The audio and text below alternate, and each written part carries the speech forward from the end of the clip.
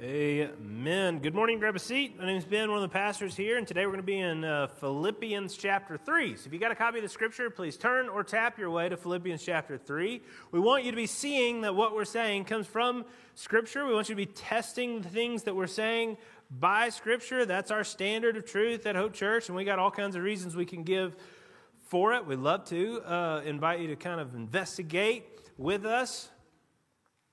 But here's what I want us to think about today. The next text, the next sort of part of this book, this guy Paul that wrote Philippians, it's a letter that he wrote. This guy Paul that wrote it is concerned with the life of the Christian. So here, let me say it this way. There's a comedy writer named Mindy Kaling. She did this show called The Mindy Project. She was an actress named Kelly on the American version of The Office, if you ever watched that one. Kelly Kapoor. And Kelly, Mindy Kaling, wrote a book, and she's actually a really thoughtful writer, and I don't know if I've read it or Rachel read it or whatever, but in it, she just talked about happily ever after. She's somebody who thinks really seriously about rom-coms. Well, wouldn't that be a wonderful life? You are like a rom-com scholar, but she's a writer. I mean, it's her living, and she's a smart person. She thinks a lot about it. And the rom-com in particular was something that meant a lot to her. And so she's thought through it. And she just says, the rom-com always ends with happily ever after. It always ends where most people's life starts. How is it happily? And how is it happily ever after? How does that happen? And as she's like aging and looking at her life, she's asking, how do you get that? I want that. And honestly, as a pastor of a church, I have that feeling a lot of, okay, evangelism. Let's compare Christianity with other worldviews. Let's look at the reasons we believe and help you inform your mind so that you have reason to believe, and then hopefully draw your heart out and you can really meet the love of Christ. Evangelism. Become a Christian. Come to know the Lord. Amen. Okay. But usually after that happens, you got like 40 years. How do we happily ever after you? How do we keep you? How do we keep you connected to Him? How do you happily ever after in your relationship with Him? There's going to be a dead resurrection heaven moment where happily ever after is assured, because there's no more sin, there's no more shame, there's no more crying, no more pain. That's heaven. Wonderful. But what about today? Are you as Christians living with what this guy Paul is writing about constantly? Joy, joy, joy, joy. Are you living with joy? He's concerned, I'm concerned, you should be concerned to have in your life that kind of joy and have it growing. Have it ever after. How do we do that? Well, in this text today, I think he gives us two big answers. He gives us two things to say where we say, okay, if I want to really have the joy that Christ promised and I want to keep it, so it's not just becoming a Christian, and it's going back to the gospel and continuing to apply it, but how do I keep it? If I'm going to keep it, there's something that I need to let go of that I don't want to let go of, and there's something I got to take hold of that I don't want to take hold of. And they're both in this text. And my argument today, the reason that I'm going to try and compel you to do this is not so that you'll go through the difficulty of it, but so that you'll happily ever after. Part of the reason you're not happy, part of the reason there's not a lot of joy, and maybe there is, I hope there is, but if there's not, or if it's lacking, or if it's waning, I got two reasons. There's something that you don't want to let go of that you're going to have to let go of. And there's something you don't want to grab hold of that you've got to grab a hold of. I'm sorry, that was my non-English coming out. Grab hold of that you've got to grab that you don't want to grasp. Let's go through it.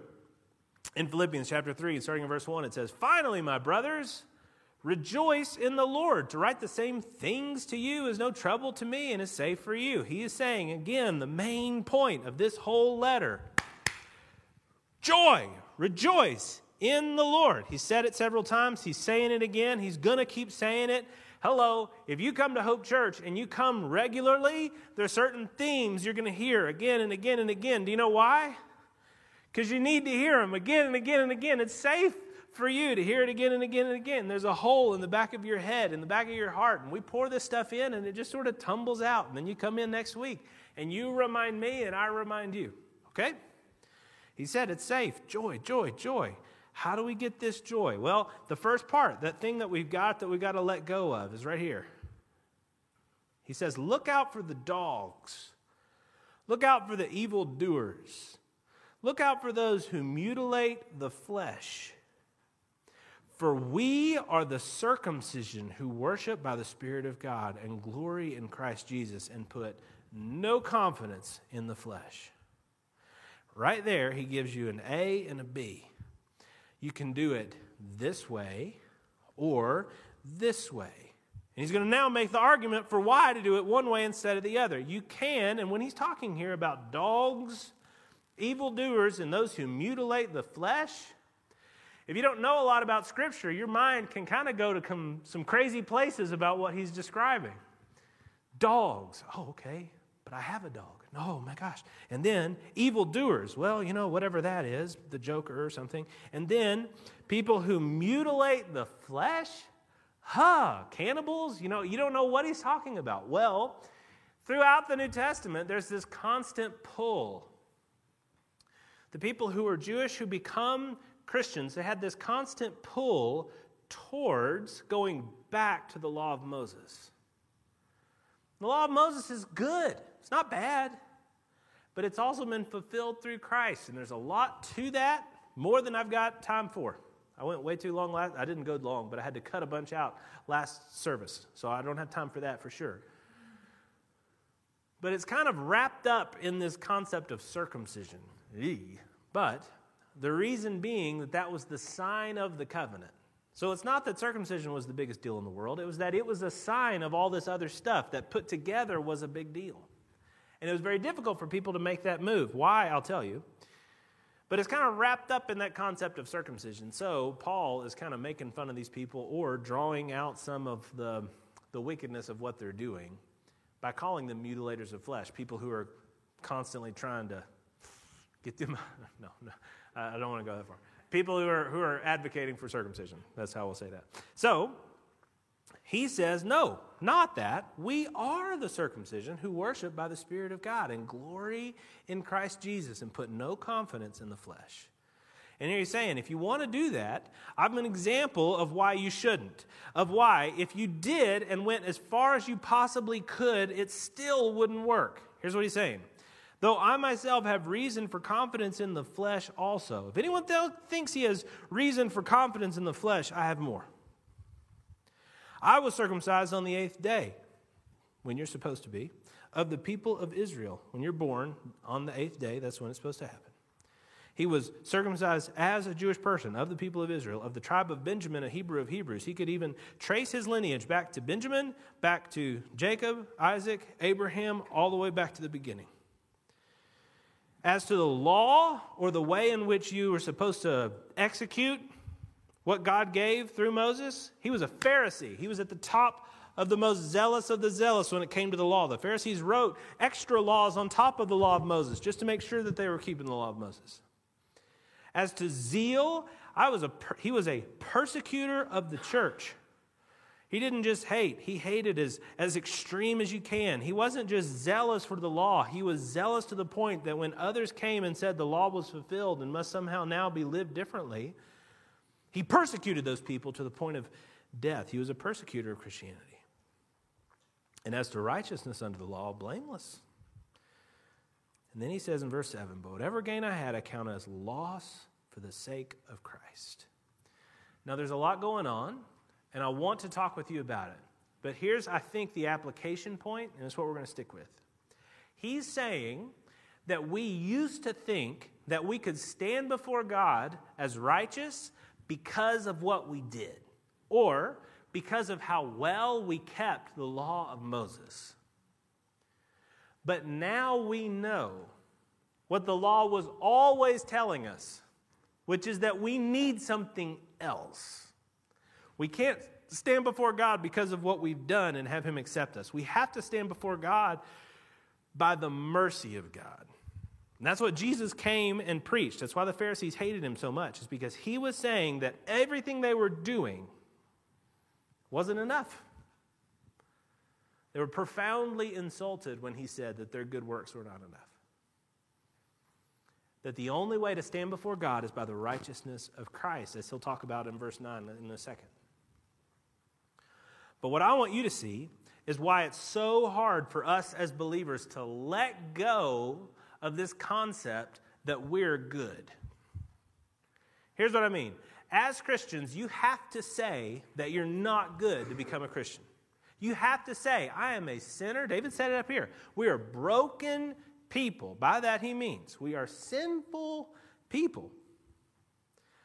And if we're going to receive God's forgiveness, we need to be asking forgiveness for something. That's what we're talking about. We say, I am a sinner and I need, Father, your forgiveness of me. So we put our trust in Jesus and in his righteousness on our behalf. What he has done, his perfect life becomes accounted to us, and our sin gets put on him. That's why, though he was perfect, he died a sinner's death. Becoming a Christian is believing that. It's accepting that. And yet, as soon as you become a Christian, what happens? You immediately start evaluating yourself before God and before his people based on what you've done. You say, yeah, I became a Christian because, I can't justify myself before the Lord. I need Jesus to save and forgive me. Now, though, my confidence when I stand before these people, well, now it's based totally on me. It's based on how well I dress. It's based on how well I talk the talk. It's based on the frequency with which I attend on Sunday mornings or attend these community groups. It's based on my giving. It's based on my service. It's based on my. You start putting, again, clothes on yourself based on what you do. Your confidence in why you're going to be accepted before God, but definitely before his people, comes back to what you do. It's hard to let go of that because it is like your clothing. There's another slogan we talk about at Hope Church. It's fully known, fully loved. What we mean by that is that God knows you fully and he still chooses to love you with a steadfast love. God's people are terrible, but we're slowly changing and gaining the capacity to love one another. Not because of who you are, but despite of who you are. To love you even though we know you. That means that you are exposing who you are. Not literally, figuratively. Very clear. But I think the analogy is helpful. The nightmare many of us have is that I was naked. You wake up or, you're in the nightmare begins and you're just in class and you're writing or whatever, and then you realize, I didn't put on any clothes. I'm totally naked, which has never happened to anybody ever, but that's the nightmare. What's it representative of? I'm not Freud, but the concept of being exposed, of people knowing who you are. I think there's a shame component there. And so to come into this place, to come and stand before other believers, you want to put on yourself good works. You don't want to come in here messy. You want to come in here buttoned up. But that's not what he's saying. He's saying that a Christian community is a community that accepts one another. It doesn't mean that we rubber stamp all the things that God hates that you love and we say, don't worry about it. Enjoy.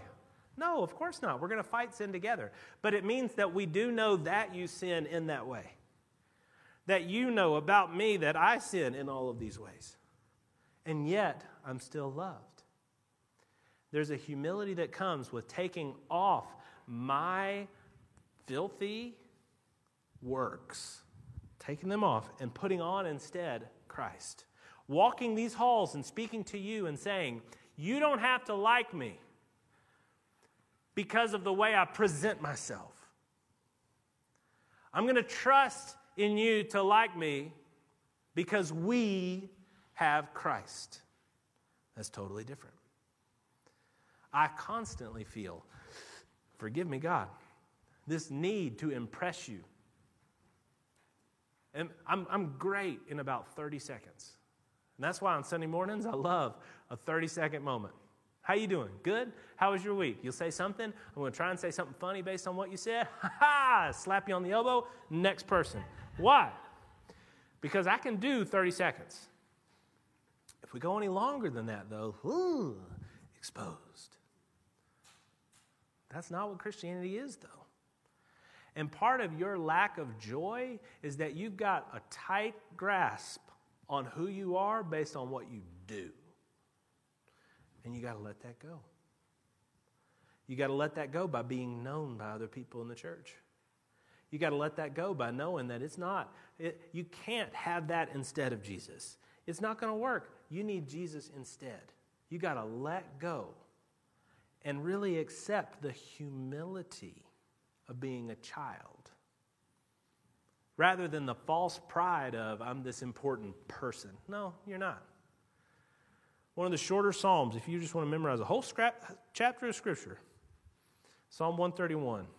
It talks about the way that we are viewed by God. We're not viewed as impressive. We're viewed as a child. Oh, Lord, my heart's not lifted up. My eyes aren't raised too high. I don't occupy myself with things too great and too marvelous for me. Boy, that is the opposite of all of us constantly. Yeah, you don't want to do work, so you don't want to involve yourself in the important matters of the church, but you definitely want to be the kind of person that we would trust with. You want to exude the kind of confidence of somebody who can definitely deal with the high and mighty things. But he's saying no, that his eyes aren't raised too high. He doesn't occupy himself with things too great and too marvelous for me. But I have quieted my soul. Like a weaned child with its mother, like a weaned child is my soul within me. O Israel, hope in the Lord from this time forth and forevermore. That's the whole psalm. You can memorize that today. He's saying that you really can live your life with your eyes on Him rather than your eyes on yourself. A child shouldn't be anxious. And yet we live with so much anxiety. It's stealing your joy. Let go of who you are based on what you do, and instead, take hold of what you really need. Now, you're saying to yourself, well, this sounds really great. We're going to let go of my pride. Yeah, that's going to hurt. That's going to involve like drinking some humility, bitter in the mouth, sweet in the stomach. You know, I'm really judgmental. My kids, they have so many medicines now with all these different flavorings. And we're really up a creek because we've got ibuprofen in like 6 flavors because the children keep changing their mind on what the best flavor is. It's medicine. It's not supposed to taste good. And then you say that, and then they cry, and Rachel looks at you. Medicine is not supposed to taste good. It's supposed to make you feel better, right? Shame, well, not shame, but humility of exposing yourself, again, not literally, to the people around you. Letting them know who you are, it's bitter.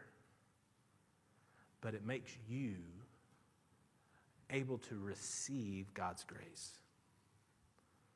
You're letting go of your pride in order to take hold of Him. And that sounds great, but he makes clear in the rest of this why. It's hard to let go because of pride, but it's also hard to take hold of Him because right here it says in verse 8, indeed I count everything as a loss. Everything? Yeah, the works thing, I'm going to let go of that. But then he goes further and he says, I count everything as a loss because of the surpassing worth of knowing Christ Jesus my Lord. For His sake I've suffered the loss of all things, and I count them as rubbish in order, all things rubbish, in order that I may gain Christ and be found in Him.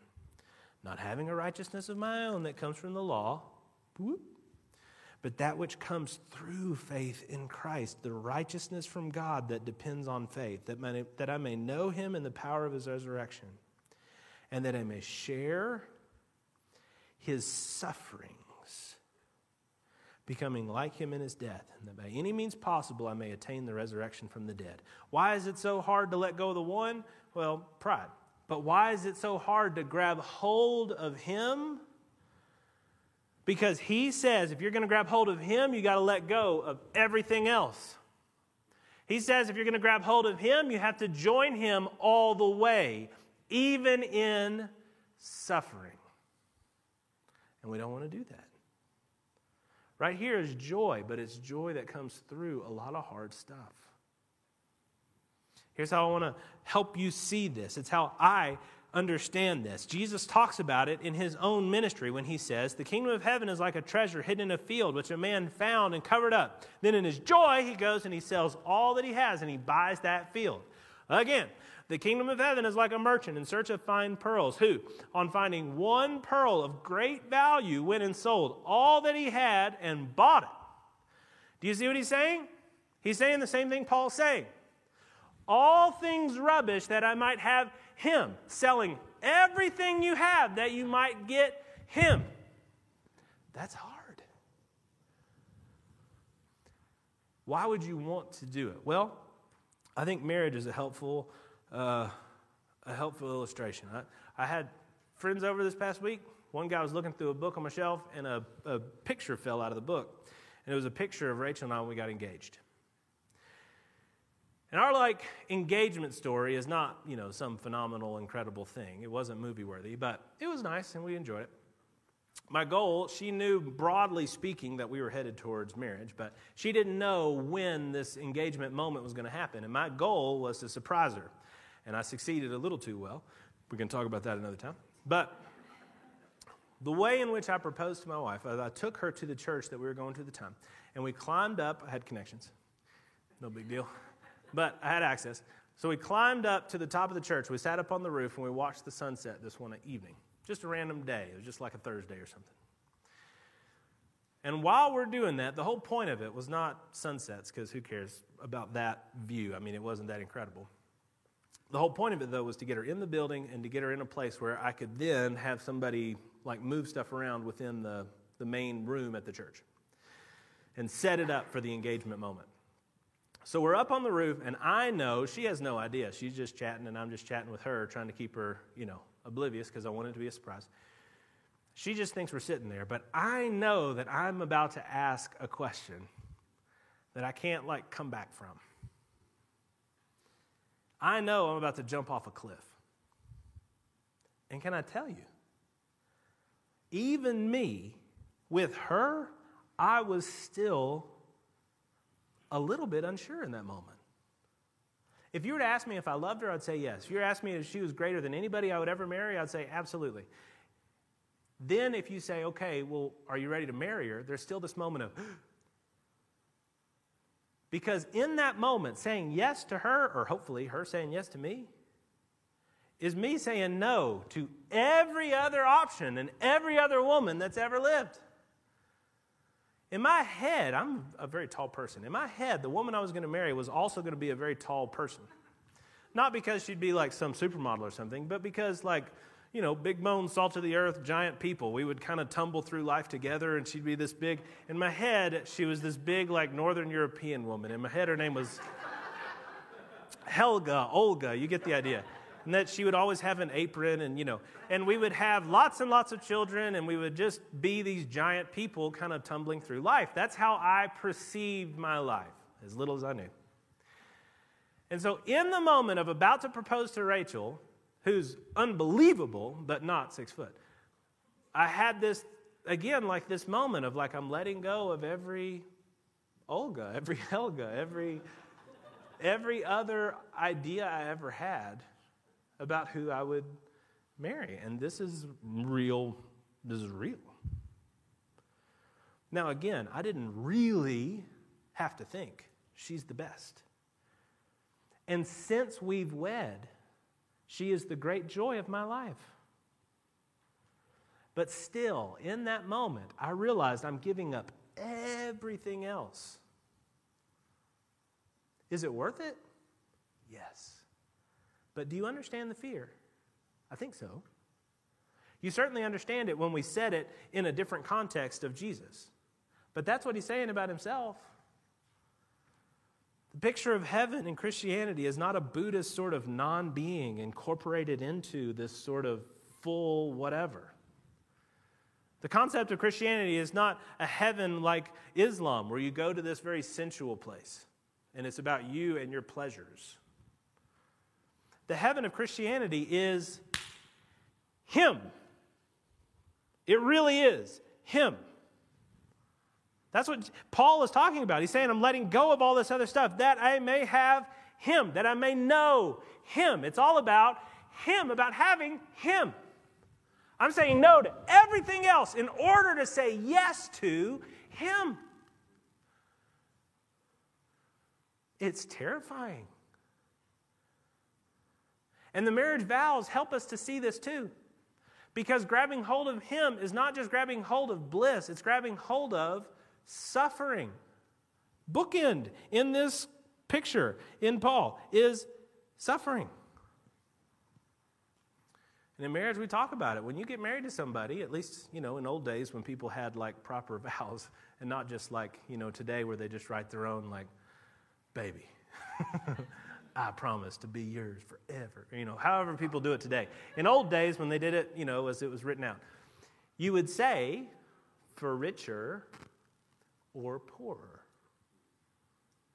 in sickness and in health, for better or worse. So it's all there. You get it. That's the picture. And he's saying that to be His, to be given Him, to really have Him, is going to be bumpy. But it's also going to be bliss. Don't let the fear of the bumpy stop you from grabbing hold of that bliss. Now, there's so many ways in which it's scary. One of the things that's scary is that you really are saying no to all these other pleasures. You're giving up in order to get, but you're giving up. Chesterton's really helpful here. The eminently quotable G.K. Chesterton, he said, the more I considered Christianity, and he's talking about the time before he was a Christian, back when he was an atheist, and the appeal of atheism for him was not just that he thought it was true, but also that it meant, hey, there's no rules. There's no God. Morality is just sort of a social contract, and so whatever I can get away with, I really do get away with. That was appealing. And yet, looking at Christianity, he's saying to himself, do I, don't I, should I, would I? And he's saying the more that he considered Christianity, the more that he found that while it did establish a rule and an order, there is right and wrong, the chief aim of that order was to give room for good things to run wild. I can't be married to Rachel and also philander. It would destroy my marriage. If this is going to be good, it has to require me continually saying no. And I'll just be real. It's not like I'm getting constant options and propositions from women all over the world. Not a thing in my life. But there's a daily, consistent yes to her and no to everything else. The rule of yes to her and no to everyone else allows our marriage and intimacy to flourish. He's saying the same thing. He's saying that that's what Jesus modeled for us when He leaves heaven to come and enjoy the comforts of earth, which are just non-existent compared with heaven. In the same way, Moses, it says in Hebrews 11, when he's grown up, refused to call the sons of Pharaoh's, be called a son of Pharaoh's daughter, and choosing instead to be mistreated with the people of God than to enjoy the fleeting pleasures of sin. Would you rather live in the palace of Egypt with Pharaoh, enjoying all the pleasures of his table, or go among the slaves, the Israelites, and be beaten with them and go live in a desert where you don't know where your food and water is coming from? For Moses, yes. For Christ, yes. For you, will you grab hold of Him if it involves suffering? Jesus was willing, when He stood with us, to bear our burdens, to really feel them. It says at the tomb of Lazarus that Jesus bellowed. It's not what it says in the English translation, but the Greek is very clear. that he doesn't just weep. He actually feels. There is a loud, passionate, angry sadness when Jesus looks at our death. To be a Christian is to feel that same thing for all your brothers and sisters. It says in Galatians 6, verses 1 and 2, brothers, if anyone's caught in any transgression, you are spiritual, should restore him in a spirit of gentleness. Ew. No. If you're going to be a knucklehead, do it in somebody else's time. I'm not going to go and try and put my life in your mess and help you slowly get better. No. Yes. He says in verse 2, bear one another's burdens and so fulfill the law of Christ. Do you understand why you don't have joy in your life? Because grabbing hold of him is grabbing hold of all this difficulty, all this messiness too. But if you will, you will find him. You will find joy. And I say all this, and in your pride, you might be imagining that God is calling you today to sell everything. Well, maybe. Probably not. Little child, faint heart, he's probably going to give you something real small. It's going to be daily and it might increase, but he's probably just going to give you your next step of obedience. Are you willing to take it? He says about himself that his yoke is easy, his burden is light. Take my yoke upon you. Learn from me, for I'm gentle and lowly in heart, and you will find rest for your souls. It's going to be difficult, but grabbing hold of him, even with the suffering that might come with it, leads to joy. Will you? Let's pray. Lord God and Heavenly Father, we have big plans for Hope Church, and I think they are your plans, but of course, if they're not, I pray you kill them. But we plan on planting churches. We plan on seeing people raised up who will go out into the community and fight for the widow and plead for the orphan and fight for justice and speak your gospel and be light and salt and bring the love of God that is not a popular message, a message that you are right, which means that things that conflict with you are wrong, Father, that will speak and preach and love. And if we're going to do that, Father, if we're going to experience that kind of activity, I pray, Lord, that it would only be as we understand the gospel more clearly, that we let go of pride and accomplishment. And instead, Father, we grab a hold of you, even if it means we have to give up all. We grab hold of you, even if it means, Father, that there's suffering in the way. And I pray that as we do, Lord, we would find you to set a feast before us in the presence of our enemies. Lord, we would find you to be gentle and lowly, so that, Lord, we continue and we can preach and pray and try and draw other people into that same walk for your glory. I pray these things in your Son's holy name. Amen.